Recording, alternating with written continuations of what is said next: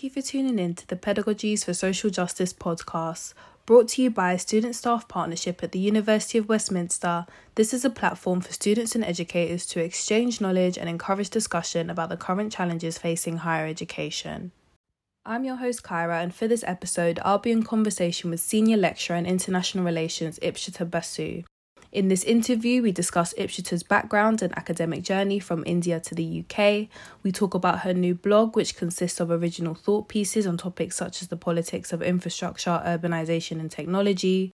We then move on to the performative workshop that Ipshita co-created called Sharing Untold Stories of Postcolonial Journeys and what it means to foster a decolonial space in the institution. Finally, we consider the experience of being an academic who is involved in activism and social justice work, as well as the challenges they often face. Hi, Ipshita. Thank you so much for joining me on this episode of the podcast. It's so nice to finally have you here as a guest. How are you doing today? I'm doing well, and thank you so much for having me here, and I'm looking forward to talking to you. Amazing. Yeah. So I like to start things off with our guests just sharing a little bit about themselves. So first things first, where did you grow up and where are you currently located? So I grew up in India. I live in London now, but between India and London, it's been a long journey. I grew up in South India, in a city called Bangalore. And you may have heard of it. It's considered the kind of Silicon Valley of India. But I'm not from Bangalore. I'm actually Bengali. So I'm from Calcutta, which used to be the capital of British India. And then, of course, now the capital is Delhi. So I'm from there, grew up in Bangalore. And then I moved to the UK when I was only 21 years old. So I moved here alone with no family. But I moved to university. I came here to study and went back to India, then returned here for my PhD in 2004. And since then, I've been here, but, in different parts of the UK. And finally, I'm in London. Yeah. Oh, nice. So I guess thinking about, your upbringing in India, obviously you came here when you were kind of in your young adulthood. How would you describe your upbringing in terms of how race was kind of seen and felt in your household? And then I guess in the wider community that you were in as well in India? Yeah, that's very interesting because look, this idea of race, as I suppose race as the other, right? Like in the sense of somebody different from you, was heightened for me when I came here. I mean, when I was in India, I don't think we use the term race as much in the Indian context. And certainly my household is very sort of multicultural. My mom is from Kenya. So she had a very, she's Indian, but they migrated to Kenya 5 generations ago. And when she got married, she moved to India. So for her also, India was new in the sense of, she had that sort of East African upbringing. And my dad was from India, so he was always sort of in Calcutta and grew up there. And for me, of course, I would have family coming from all of these places, and families migrating to Australia later and the US. So there was always that kind of sort of diaspora, from different parts of the world coming home to visit, because we were the only ones in India as such, other than my dad's family. So for me, I think the first time I encountered race in the sense of color was when my mom took me to Africa, right? And I saw people different. So in my first 4 years, I had seen only people like me. So my mom says when I saw and they were really loving. So she had this whole, her family of very mixed family. And there was sort of, Kenyans in the family, and they would come to me and speak in Swahili. And I was like, who's this? And then of course, after the first couple of days, I loved it. And I just really, mom says that I was just I was inseparable from, the people there. But that was my only encounter with color. as such. But I would say that in India, the main thing is we don't call it race, but I did encounter the caste system. And that is a kind of racism in India. So for me, yes, I come from an upper caste family, but we had these, undercurrents of that's a different caste, this is our caste. Um, that was there. And because I was in South India and we are from the north, there were these ideas of color, like darker people and lighter skinned people. That's very strong in India. This you may have heard of it, white, the paler you are in complexion. And yeah, there's this mad thing around that. So I would say race only because of my mom's very mixed heritage, I got to see it early on. But I would say that there was within the household, it was always like my father was the one he was a feminist. He was very, very kind of open in terms of the girls should be, educated professionals and not here to make babies, all that sort of, he was very, but at the same time, it was always like he is the kind of thread of who we are, because that's the only continuous thread we had, whereas mom's family was this dispersed family, So I think that kind of was supposed to be what rooted us. And you were asking me did you ask me how it was coming here? Yeah, like what, I guess the difference, I guess then. Yeah, it was very different. I mean, when I came to UK, I was only 21, Kyra. So I moved to Warwick, in Coventry. I had no clue that Coventry is called the armpit of England. I was like, where am I? This place is like, it's not what I expected. Um, and I think back then I was so naive. I didn't know that there is, racial difference and you can be judged like that. And so I just came in as a young person, not with any connections, not with much money, and just sort of felt that okay, you know and you slowly start realizing it, that yeah, it's there is, there and I tended to gravitate more towards people who were colored like me, not Indian, but anyone who was non-white, I would gravitate there, and that became my network, because there was always this feeling that no, you don't belong. um, and of course over time that's changed, because I've become more confident. I've understood that even within the white group there are so many layers. But yeah, I think it took me time to move, just I mean, maybe you won't use this later. One of the things that I noticed when I was 21, you can imagine a young person in India, I was used to people looking at me like, like a young girl, pretty. So I was used to boys looking at me, and I knew it, that okay, I do look nice. And when I came to Warwick, I didn't get that attention. So I was wondering what's going on, like, I don't get.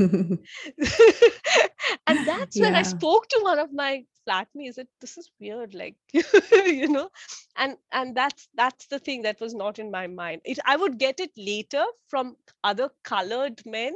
Not that I was looking for it, but I was used to the idea that yeah, I'm being Yeah, looked, yeah. so that was one of the very naive encounters in the early years. Yeah. No, I find it interesting, especially when you talk about how, when you visited Kenya and, it was kind of like this fascination, but it was kind of like this mutual kind of thing between, the community that was out there as well. And then it was when you came to the UK was when I guess, you're exposed to, whiteness more than you were in India and in Kenya. And then you start to kind of have these kind of ideas of feeling like othered and feeling different and feeling like, this is the kind of attention that I got in these contexts, and then coming into the UK, like it's just a completely different shift. I think it's very interesting. Yeah. Yeah, yeah. Mm-hmm. And sometimes I would be picked upon even in the classroom. I remember we Mm. had this class on, actually, it was on race and media. And it was very odd because it had never happened to me before. Professor, nice man, he said he was talking about race, and he said, "Oh, in Spain we have people of different colors." And, like this girl, she would come in the darker category, and this girl, and I was thinking, why is he picking on me? Like, but it was done in a very sort of way of explaining the idea of race to, I suppose he was trying to explain it to white students that, look, even in Spain, which you think is a European country, you would have people of different shades, and she would come in the kind of darker category. And my other friend from India said she would be lighter, and that's how Spain is. And we both were, for that moment, like, why are we being picked on? Like, because we had never thought of ourselves through the lens of color growing up in India. It had never come. So I felt a bit sort of, for that moment, like, why suddenly, he's not talking about me from India or something, suddenly just my color, it's Yeah, never yeah. been done. So Yeah, yeah. no, it's interesting. And I think it has some, I think it's surely it's something to do with the kind of lens of whiteness, in the sense, like, here we're made to be an example, something like an object of study, like we're not anything else really. And it's interesting how, like, those kind of trigger those questions, like, at such a young age. Yeah. But in terms of your political kind of education, like, and I guess your understanding of these kind of issues and your own racial identity, where did that kind of start for you? I'm sure there was a strong influence from your dad. You said how he was kind of a feminist, so he obviously made you aware of these kind of issues in society. But were there any kind of, like, books that you read as a young person, or any shows that you watched kind of growing up, and what were the kind of representations that you had access to? Very good. So it's very interesting. I grew up, so I was born in 1980. So that's kind of like a cusp of a period between India as a kind of socialist, a protected economy, to 1990, when everything opens up. So in my first 10 years, we had only one channel, a bit like what's going on in Russia now. So, you just, so in those days, um, a lot of the children's shows were either Indian. Okay, so you got a lot of, from Indian sort of children's literature, mythology, and some of our very few children's writers. But it was very much about child poverty, so that was kind of, I can't imagine my kids watching such shows, but we had a lot of shows about poor children struggling, and that kind of narrative. And the other influence was a lot of Japanese and Russian children's shows. Again, that would show like difficulties, like, like I remember this Japanese show called Ocean, and it's like about a girl who's being pushed into prostitution. And we are talking about, like, I'm like a 8-year-old kid. That's what we watch, whereas my daughter's watching Frozen and other things. So Yeah. that was like one level of influence that was coming from the national channel, kind of to show, this is the struggle of a child and how you come out of it and you become a great person and all of that.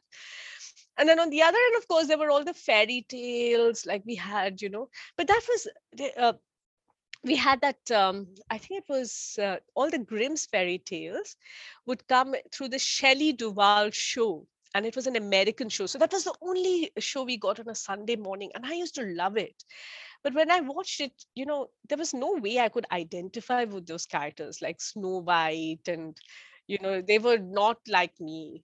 But it was like a fantasy, like, that's there. So I think what my parents tried to do very hard is try to give us especially me, through books, through taking us out to see places, through these things, to show us, um, not diversity, yes, but also create a kind of, like, you can see the world without traveling far. That was the kind of thing. We couldn't afford to travel a lot, but your imagination can go far, like, so I think that was the idea, like, you can just you know yeah, read a book and be in the Amazon forest, kind of thing.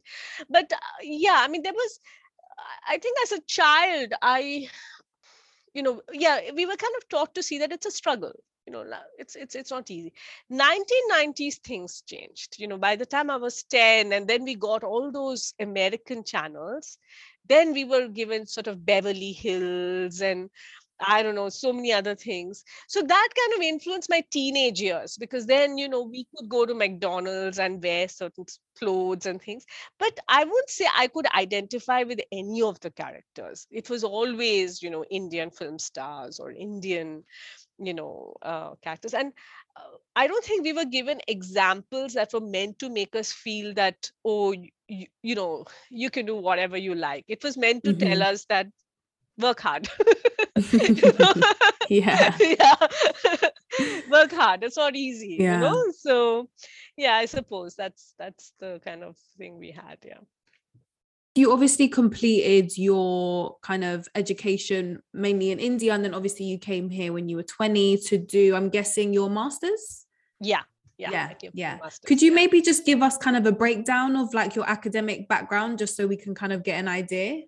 Yeah, so I did my undergrad degree in India in economics, and English literature. So it was like a joint honors.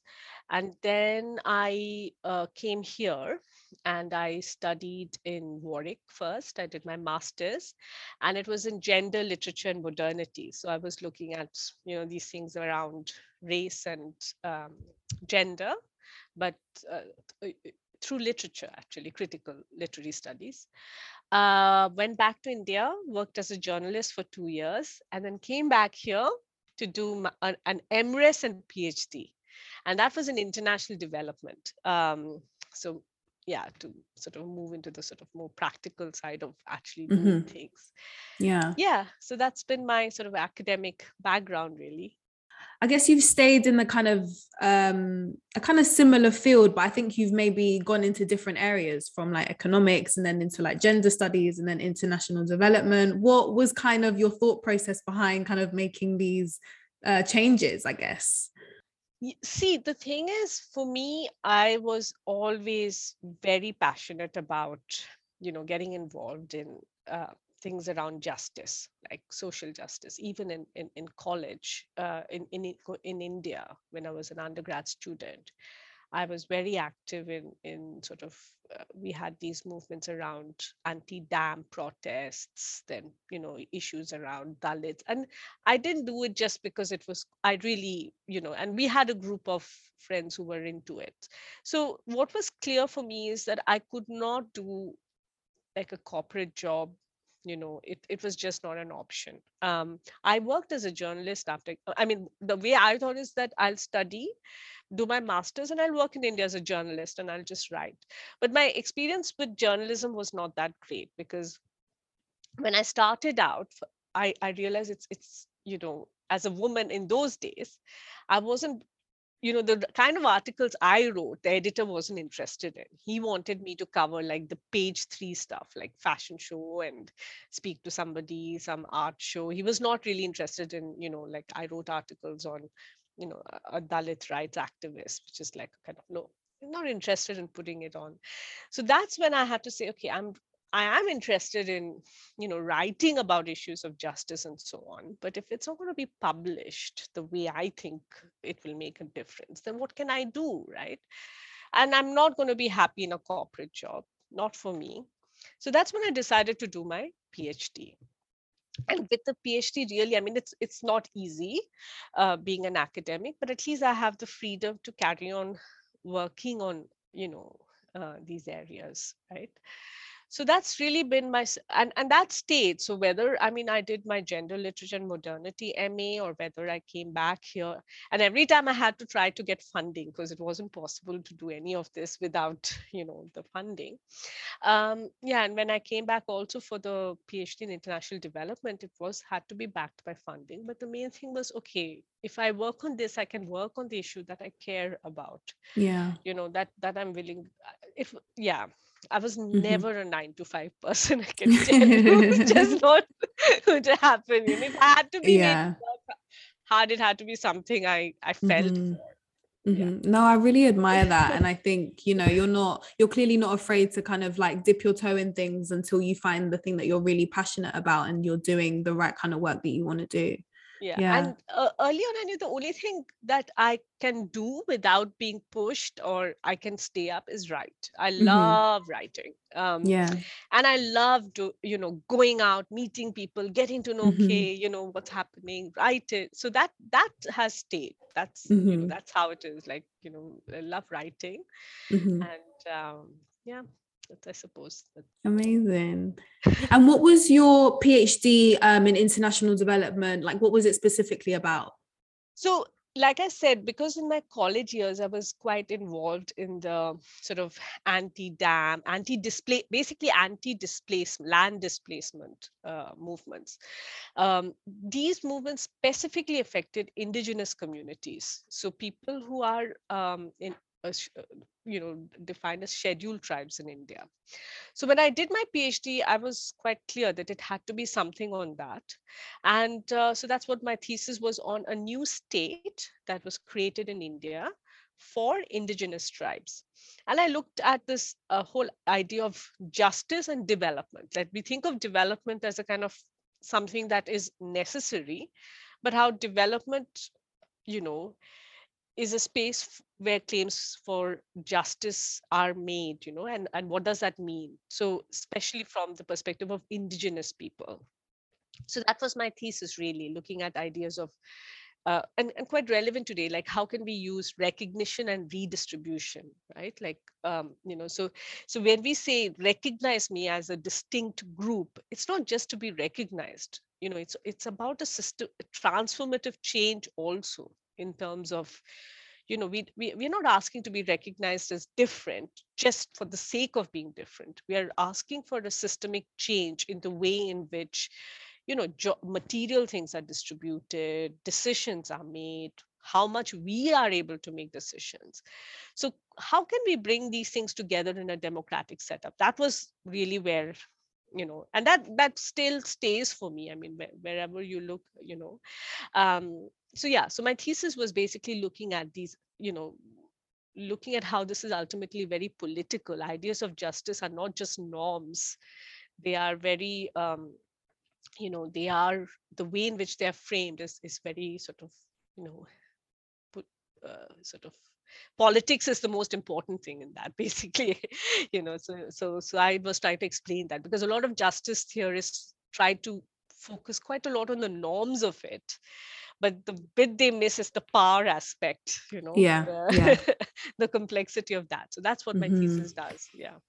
Amazing. And I'm guessing it was during your time as kind of a PhD student was when you obviously kind of came into the kind of understanding of like post-colonialism and like how that theory itself kind of helps to kind of understand these Yeah. situations.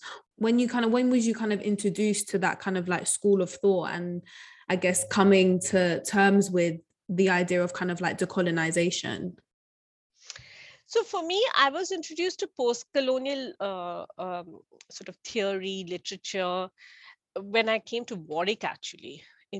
Yeah, because before that, the training was very much inherited from the British education system, and it's very much about yeah. So even when I was doing my BA in economics, also it didn't have much we studied, like, even in literature we studied all the English authors, right? Shakespeare, Coleridge, T.S. Eliot. So we didn't, even in India, we did. It's starting now. Like I remember our professors would say, we want to become an autonomous university so that we can teach you the Indian stuff. But actually, as per the curriculum, you're learning this. You're learning all the British canon. So I learned post-colonial literature when I came to Warwick. And then, of course, that's why I came. I mean, because I knew that there were some very good feminist and post-colonial scholars in Warwick. So I had come to that university for that main purpose. And so, I mean, even though it was there in my thinking, the training, of course, really helped. But Kyra, I would say that, see, there is the educational training, but then when you start actually meeting people, like when I was working in with the indigenous communities and so on, or getting into practical development, there is so much more, right? Like it's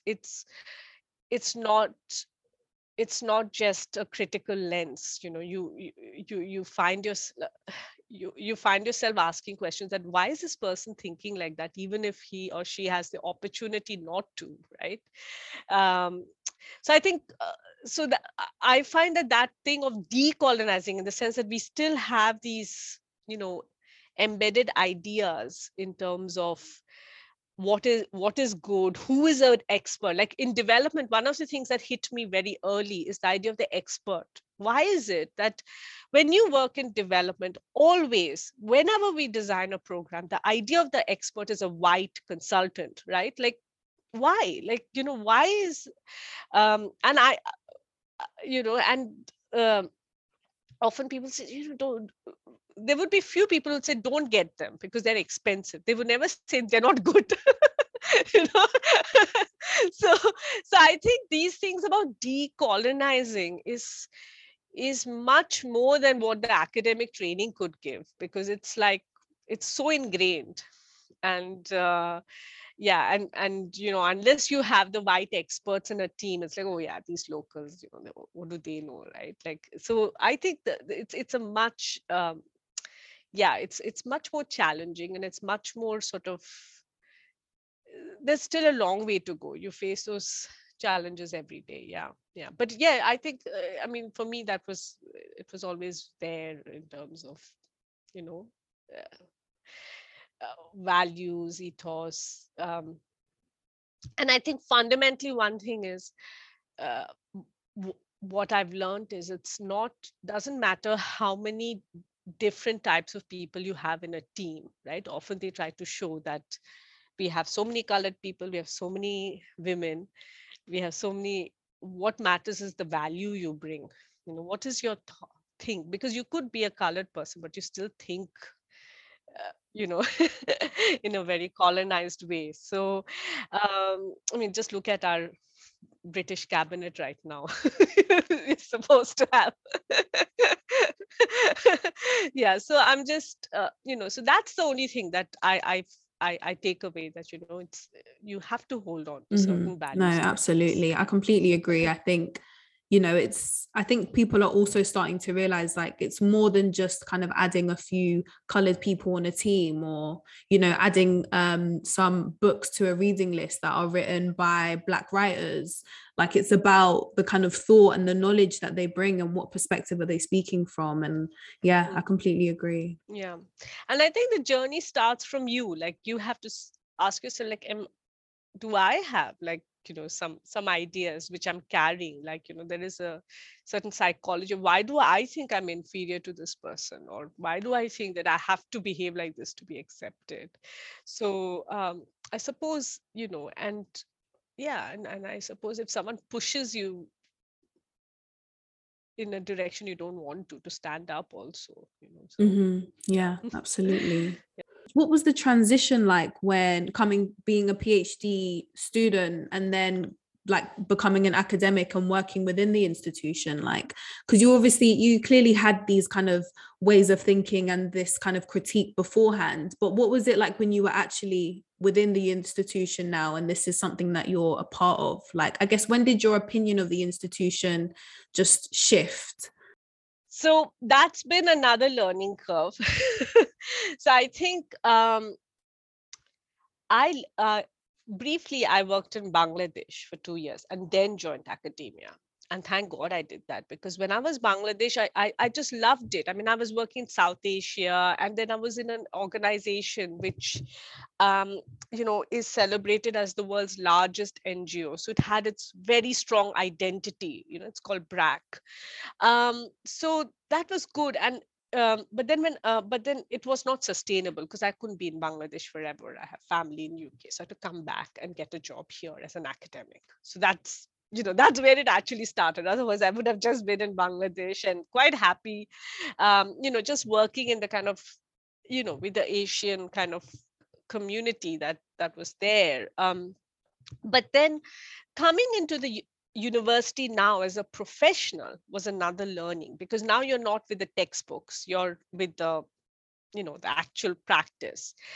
And I would say it was very difficult to to come to terms with it, because I would say, yes, the university is a liberal place. It is a place which allows for dialogue and conversation.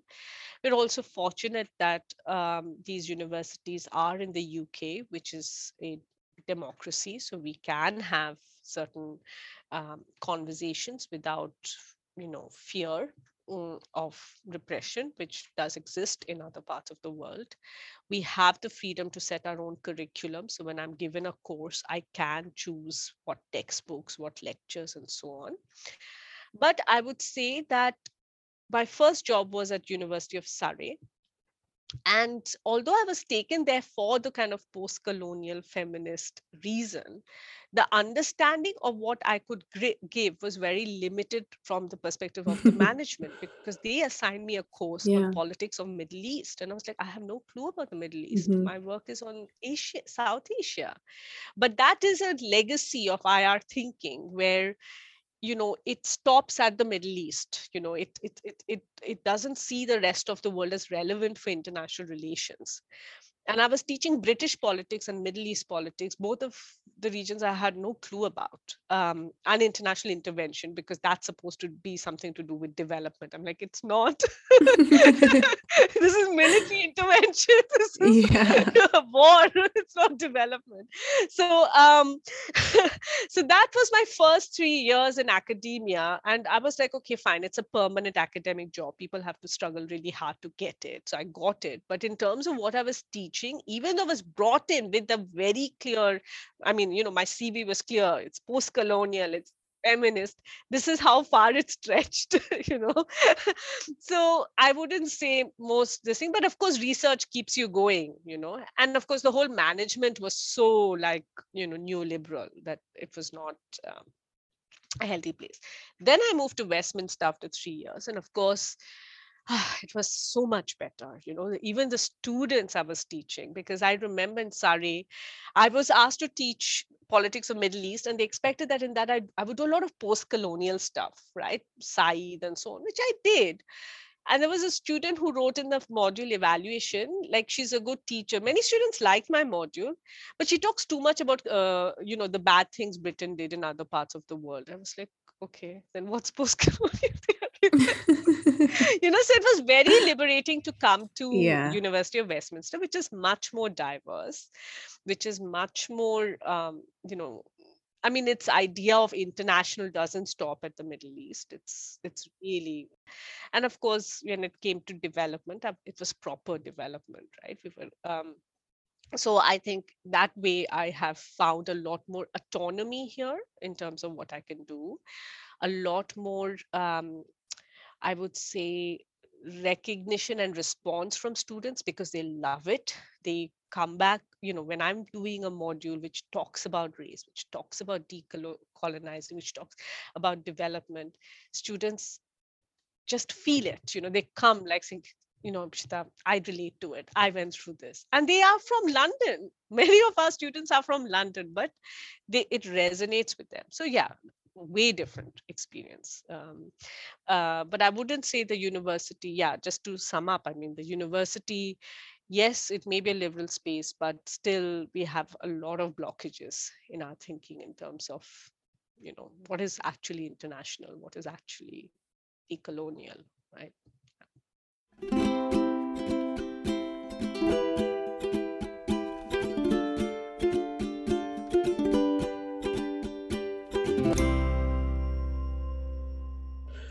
I also wanted to dedicate some time to talking about the blog that you created called The Politics of a New Normal. I'm aware that it's relatively new, but as a student, I really love to just come across blogs by like my lecturers and people who work in the institution, just because I feel like I understand them and their politics like on a more personal level.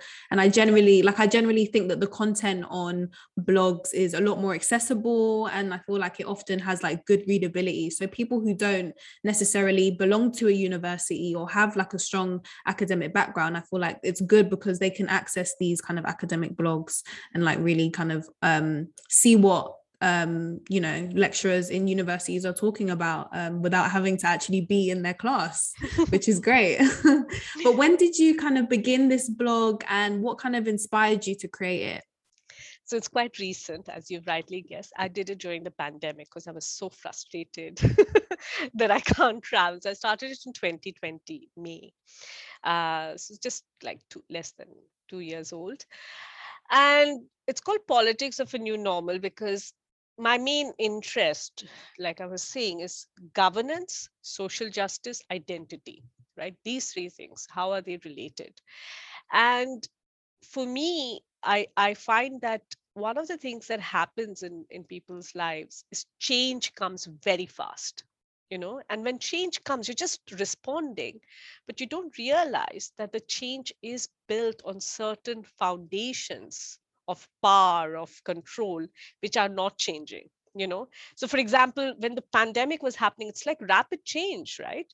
But actually the foundations, or in terms of, when we were seeing the deaths, who's dying, why is it so many BME people dying, why are there these judgments around it's this the Chinese virus and this virus and that virus and so on, is because yes, the change comes, but we still have these fundamental regimes and governance and governmentality kind of processes that exist. And really the purpose of the blog is to engage with that, to engage with change, as change comes, to help people understand in a very simple way that this is what's going on. So sometimes what I write is pretty trying to explain like a movement, something that's shocking to the world, like when a teacher was killed in France, just to explain that why this has happened. Sometimes it's change that looks positive, like like but then I try to explain, not really, or trying to just so it's more like really helping. Sometimes it's about things like the digital, right? This whole thing about digital transformation, and people think that that change is going to make the world a better place. And I've sort of written a blog to explain, if you don't combine the digital with ideas of democracy and justice, you'll still see lots of exclusion going on. It's not just enough to empower people with a phone, with internet. What is digitization going to do? What's it built on? So that's really the idea, like how and possibly by doing that, I make it accessible for people to understand change and respond to it better, to not get anxious and go into sort of right wing kind of things, and sort of yeah, it's because of these people and that, and sort of try to see, yeah, change happens, but you have to understand what's it built on. Yeah, Yeah, that's yeah. why, yeah, the blog.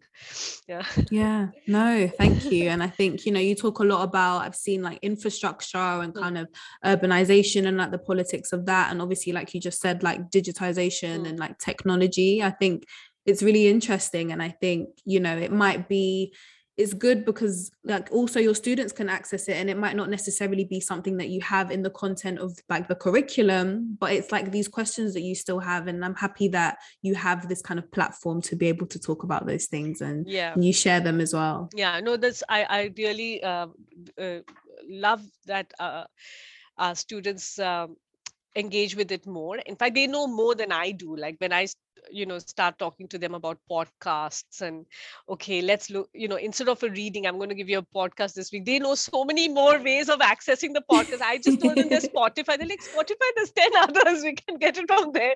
And I'm like, wow, okay. So I just love it. And this time I've just done going to have a workshop next week. I think Anna has been in touch with you on that. So we're going to be speaking to Mhm. refugees, and I've asked students, you're going to do the Yeah. podcast now, you're going to speak to them and make some of your own. So yeah, I just love it, when students get into it and they show me so much more than Yeah, I know. no. Amazing. Well, I highly recommend everyone in the audience to give your blog a read, and a link to it will be available on the podcast page of our website so Thank people you. can access it there too. But yeah, just thank you for creating this resource for people, and I look forward to seeing what you write next. Thank you, Kyra. That keeps me energized to write a little more now. Yeah. Yeah. So I also wanted to talk about how yourself and Catherine Charrett, who we've had on the podcast before, kind of co-created this workshop that you gave in November last year called Sharing Untold Stories of Postcolonial Journeys. And this was kind of like a performative workshop with the aim of obviously inspiring your participants to share the stories of their ancestors' journeys and how they've kind of been shaped by colonialism. But I guess my first question is, what kind of inspired you to put this workshop together? And what was the kinds of thinking behind fostering this kind of decolonial space? Yeah, that's quite good. So basically, Catherine and I, when we started, we were asked to get support the school as well as the university in terms of helping colleagues and students understand what is decolonizing. And we sort of we thought, like, instead of educate people through text, let's just do a survey to ask people what do they think it means. And the response was, we have no clue. Actually, we are being asked to decolonize our reading list, but we don't know what it means. So we thought, look, there's no point kind of going and doing workshops several times to educate what we will see from other texts and show them. Let's do the report which you know of. So we spoke to a couple of people and we put together a report to just put to what different people who are working on this think it means. And the other aspect that we did through sharing untold stories to build a network of continuously engaging with this, which is beyond the university management. It's networks that are much more fluid, which is much more you know um, built around relations that happen in that room, and it's a kind of a communities of solidarity that will take its own form. We don't know what, but let's get it going. So that you're sharing untold stories is very simple, that if we look at ourselves, we all have certain stories which are in some way affected by the colonial experience. We have our own family secrets, memories, things that it's not in the public domain, but it reflects the colonial experience. So that's what we did. We just had this workshop and we told people, just get any object for you which in some way is a memory of a family member who's traveled, an ancestor's traveled, who's had some kind of colonial encounter.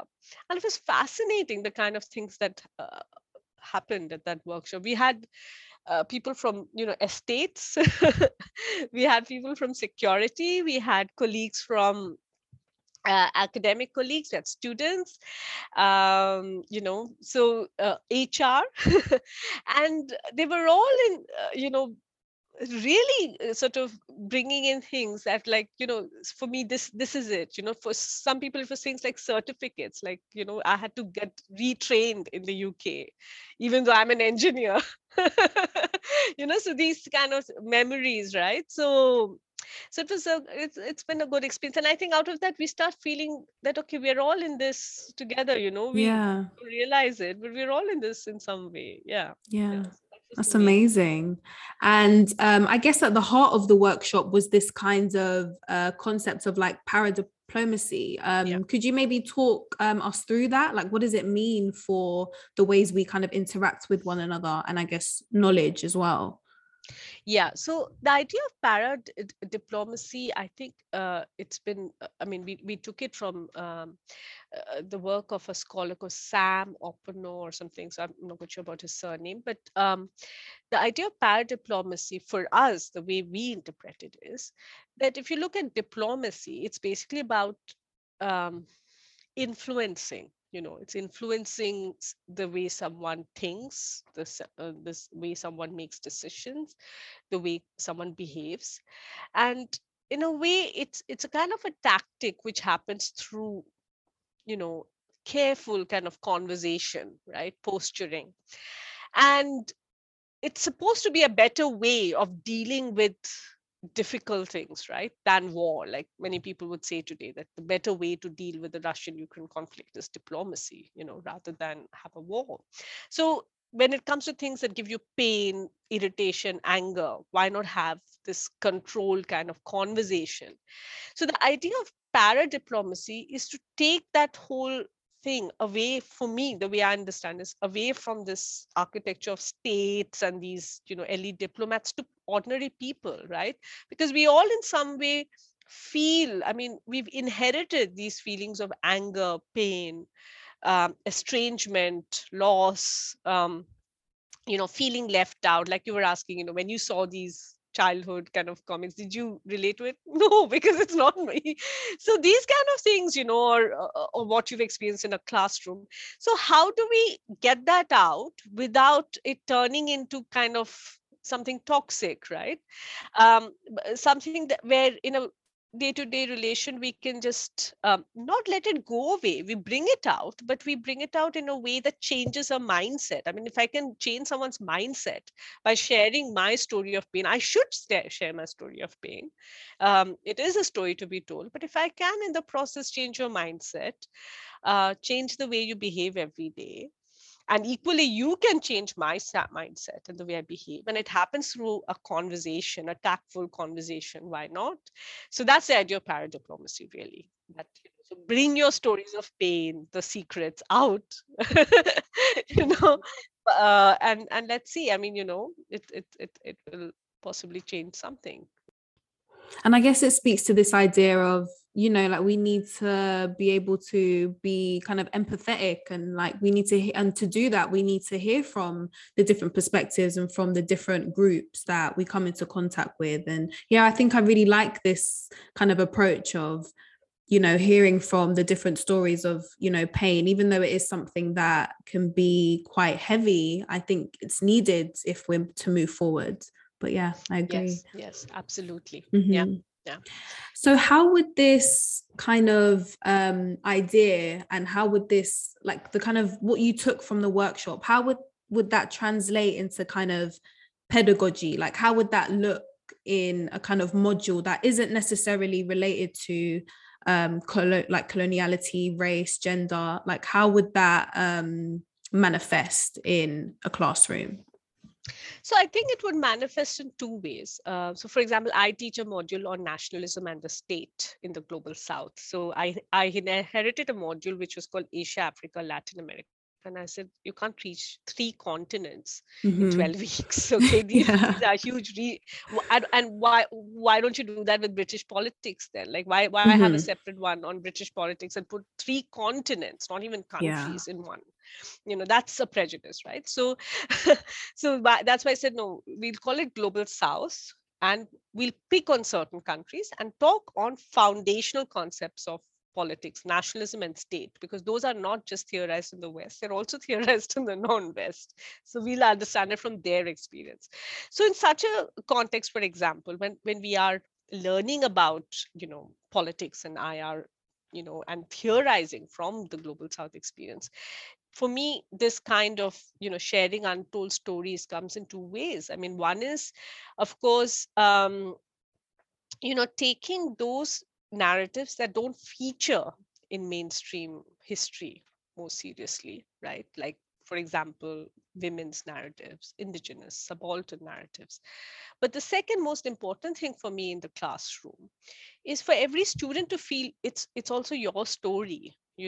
Maybe not a single member of your family left Ireland, but it is still your story. You are in some way um, affected by this. I mean, one thing that I always tell my students, a story that I said, when Gandhi came to London to meet Churchill, he was people in Lancaster. He said, I don't want to live in the hotel you set for me. I want to go to Lancaster and meet the people in the textile mills because they've lost jobs. And when he arrived there, they said, because of you, we've lost jobs. You're doing all this in India. And he said that, look, I know, but my job is to fight for my people. Your job is to fight against your government, but we have the same enemy, you know. So what I'm trying to say is that these regimes, they have in a way affected, you know, um, West, non-West, working class people in different ways. They have been on earth. So for me in the classroom, something like this is really about help, enabling students to see that some way you are all part of the story. It's not someone else's story, you know. It is your story, and you have a part to play in retelling the story however you like. So that's how I would bring it in, and it today it works. I mean, I always tell my students, I have hope from you. I mean, with all the mess around, I have more hope from you than anyone else, because you guys are so, you have a way of Yeah. thinking which is so, tries to Hmm. challenge things. So yeah. Yeah. No, I really like that idea of kind of making it known that, we're all connected to this in some way, and these systems, they work against all of us, not just like a certain group. And I think, yeah, like I think it's so important as well to social justice work in general, to say, like, we need to form, like, it's a coalition in a sense. Like, it's not like this one group is fighting against this, one group is fighting against that. Like, it should really be about being in solidarity with one another and with the community as well. But yeah. Exactly. It's a bit like Black Lives Matter, right? Like a Black Lives Matter protest, or if only Black people turn up, that's not the thing. It affects us all. I mean, something like racial prejudice, injustice, systemic racism, it affects us all, whatever shade you are. Yes, we have different ways in which we experience it. Uh, but that doesn't mean that a structure like that, you know, doesn't touch us in some way, you know so that's what I would like my students to go away with. And if an activity like this, just bringing your personal and making it political in a classroom helps, then why not? Yeah. Like, that's the starting Yeah. point. Yeah. Thank you. I kind of want to continue this discussion, I guess, about decolonizing the university, but focus on what it means from the kind of perspective of an academic. So I think you're actually perfect for this. What do you think are some of the major challenges facing lecturers who are doing kind of decolonial work and organizing like social justice programs and projects and workshops in the university? Like, what are some of the major challenges that they face? Just give me a moment to think about it in terms of how to put it succinctly, because there are so many challenges. But I think the main challenge, uh, I think there are two challenges in my view, right? These This question of decolonizing, I mean, what does it mean? It's a kind of fundamental change in terms of, um, you know, um, in terms of how we relate to others, how we are in some way shaped by a certain structure of power that excludes, that, creates inequality. So it is, for anybody engaged in this, there for the long haul. It's not something that can happen overnight. So for me as an academic, the main challenge is to recognize that what can I do as an academic, right?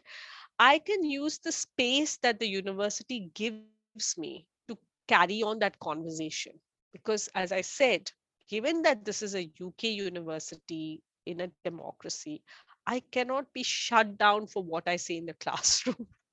you know um, uh, uh, uh, you know um, so I think that is something to kind of say, okay, I can do that, that is allowed, and I have to do that, use that space, because that's all the university also can do. It can offer a space for, conversation, for sharing knowledge, for creating knowledge. It can give you, that's why we are here. So I would take that as my first challenge, that let me use this space in the best way I can and keep at it. Don't give up hope, because today it seems like a far stretch, but because we don't know where it's going to go. There is no end point to this, it's continuous.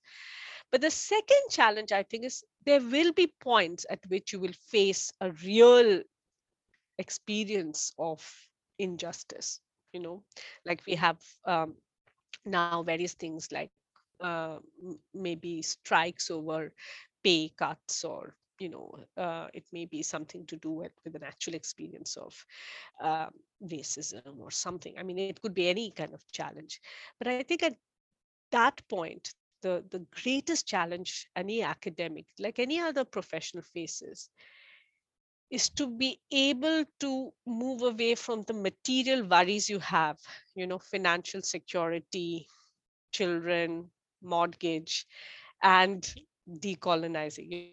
Sometimes you will face a point where you need to push a little further that puts certain things at risk. And my feeling is that we can only do things where the management is happy to pursue. But when it becomes some kind of a conflict, that's where we have to keep that. And that can only work if the main challenge or the way to deal with that is to work together.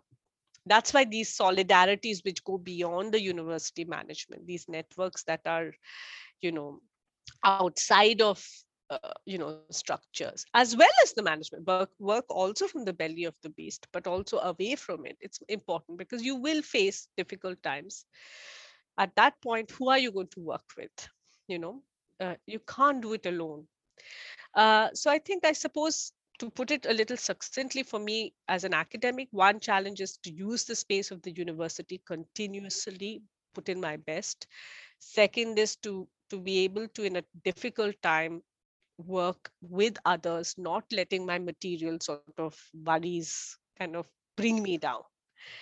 And third is just recognize that there is no end point to this. This is there. I mean, this is a long haul. Yeah. Yeah. I want to also ask, how do you think these challenges kind of impact the relationship between students and staff in the university? Okay. See, uh, I think one thing is we have to remember that students are not here for a long time. I mean, they're here for 3 years at the university, and they have their own worries as well. They have to get jobs, they have to graduate, they are struggling, with the financial obligations of studying as well as studying. So to put the weight of decolonizing entirely on a student is unfair. At the same time, we can make the space of to tell, for students to, with, as I said, if because the university is supposed to be a liberal space, it's a place that equally students can and staff can work together in that space. So I think the challenge really is that students, and I should use the word colleagues rather than staff, so students and colleagues, we actually take as many opportunities as possible to work together. you know uh, that is difficult with the time constraints and everything that people go through. But like you are doing, you're creating opportunities like a reading group in a on a on a Wednesday afternoon, or maybe we can do some podcast, or we can have certain events or certain communities. I think these things really, in that short span of 3 years, if colleagues and students can get any as many opportunities to work together, that would be good. That's all we can do. It could be transient, it could be just it happened and then the event is over, but I think somewhere it does affect our mindsets, our approaches, our behaviors. So that's enough. I mean, I think the thing is to say that you're not expected to do some big kind of project change here. If an event has just changed in a small measure the way we all think, that's great. So I think that's it. Find that. And I suppose trust each other. Colleagues and students to be able to trust each other, respect each other. Take away the hierarchies. In terms of you know share that, okay, this is the same thing, we're all in the university, and decolonizing the university is in the interest of all of us. I suppose that's another challenge, that we have to. Yeah, Yeah. no, I completely agree. I think if like one small workshop on an afternoon can change the way someone thinks about a situation or encourages them to kind of unlearn some of the things that they need to unlearn, like I feel like that in itself like is a step forward. And I think obviously sometimes that doesn't translate well to the neoliberal university that wants to measure everything and wants to make everything something that we can calculate. Like sometimes like these decolonization is something that you feel like it's something that isn't something always visible, like it's felt. And I think, yeah, like you said, it requires trust and understanding that, this is a long process and not something that can just happen overnight. So yeah. But it's just so powerful. Like even one afternoon, if you spend in a reading group or in a classroom where you talked about decolonizing, or like what Catherine and I did, just one afternoon, we were people bringing in their personal objects. I mean, it's a lifetime of change also, right? Like if it creates a spark even in two people. Imagine tomorrow if that person is a lawyer or a, urban planner or a diplomat, that person has already inherited a certain kind of thinking which will stay.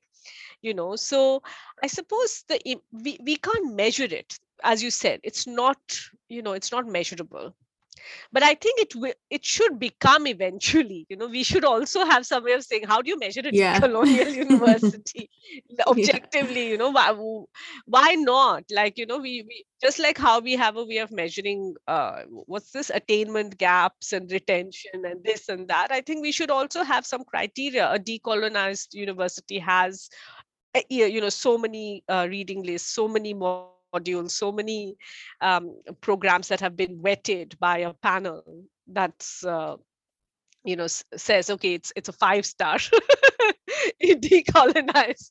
I think that should happen, and because that's the only way the world listens, right? Like if it's only Yeah. subjective, it's only like our passion, they're not going to listen. Like, but if we even HDI is measured, like human development is also measured. I mean, those who've written about it, yeah. So I'm digressing here, but I'm saying at some point we have to find a way of saying, okay, if you're really serious about it, why don't you find a way of relaying to our students when they join us that is, for these reasons, Westminster is a decolonial university, and these are the objective criteria, and these are the standards by which we will measure ourselves year on year, and we will publish it. I think we should do that. Yeah. Yeah. Thank you. And lastly, just for this segment, what advice would you give to kind of early career academics or students who are looking to work in academia in the future with hopes to promote change and transform the institution? What kind of advice would you give them? Well, number one is work together. Try to find a network of people who share. You may have differences in where you come from, what certain nuances, but find a network, wherever you go, um, of of people who share at least the fundamental ethos of, you know, um, change, in terms of, it has to be just, it has to be fair, it has to be inclusive, it has to be and it has to be monitored. So I think you should look out for those networks, build those networks, stay connected. That would be my first advice. Um, um, and the second advice for an early career academic, or or somebody who's aspiring to join academia, is I think I would say something encouraging, that it is frustrating, but at least one of the good things about academia, it gives you autonomy. You can, what you do is yours. It's not like, in the corporate world, you write the report and your boss takes it and your name is hidden away. You can you have the autonomy to shape a module or a program or write a paper which is an expression of your expertise. So use that responsibly. you know don't feel pushed to do what somebody else says. If you feel this is how it should look, I can develop something that is decolonial by taking that autonomy, taking control of it and using it responsibly. That's enough. That's quite a lot. So I suppose these two things, work together and use your autonomy responsibly. Thank you. So, unfortunately, we're coming to the end of our podcast episode. But as a question I like to end on, what is something you'd like to see happen or see develop within higher education in the next 10 years? Wow.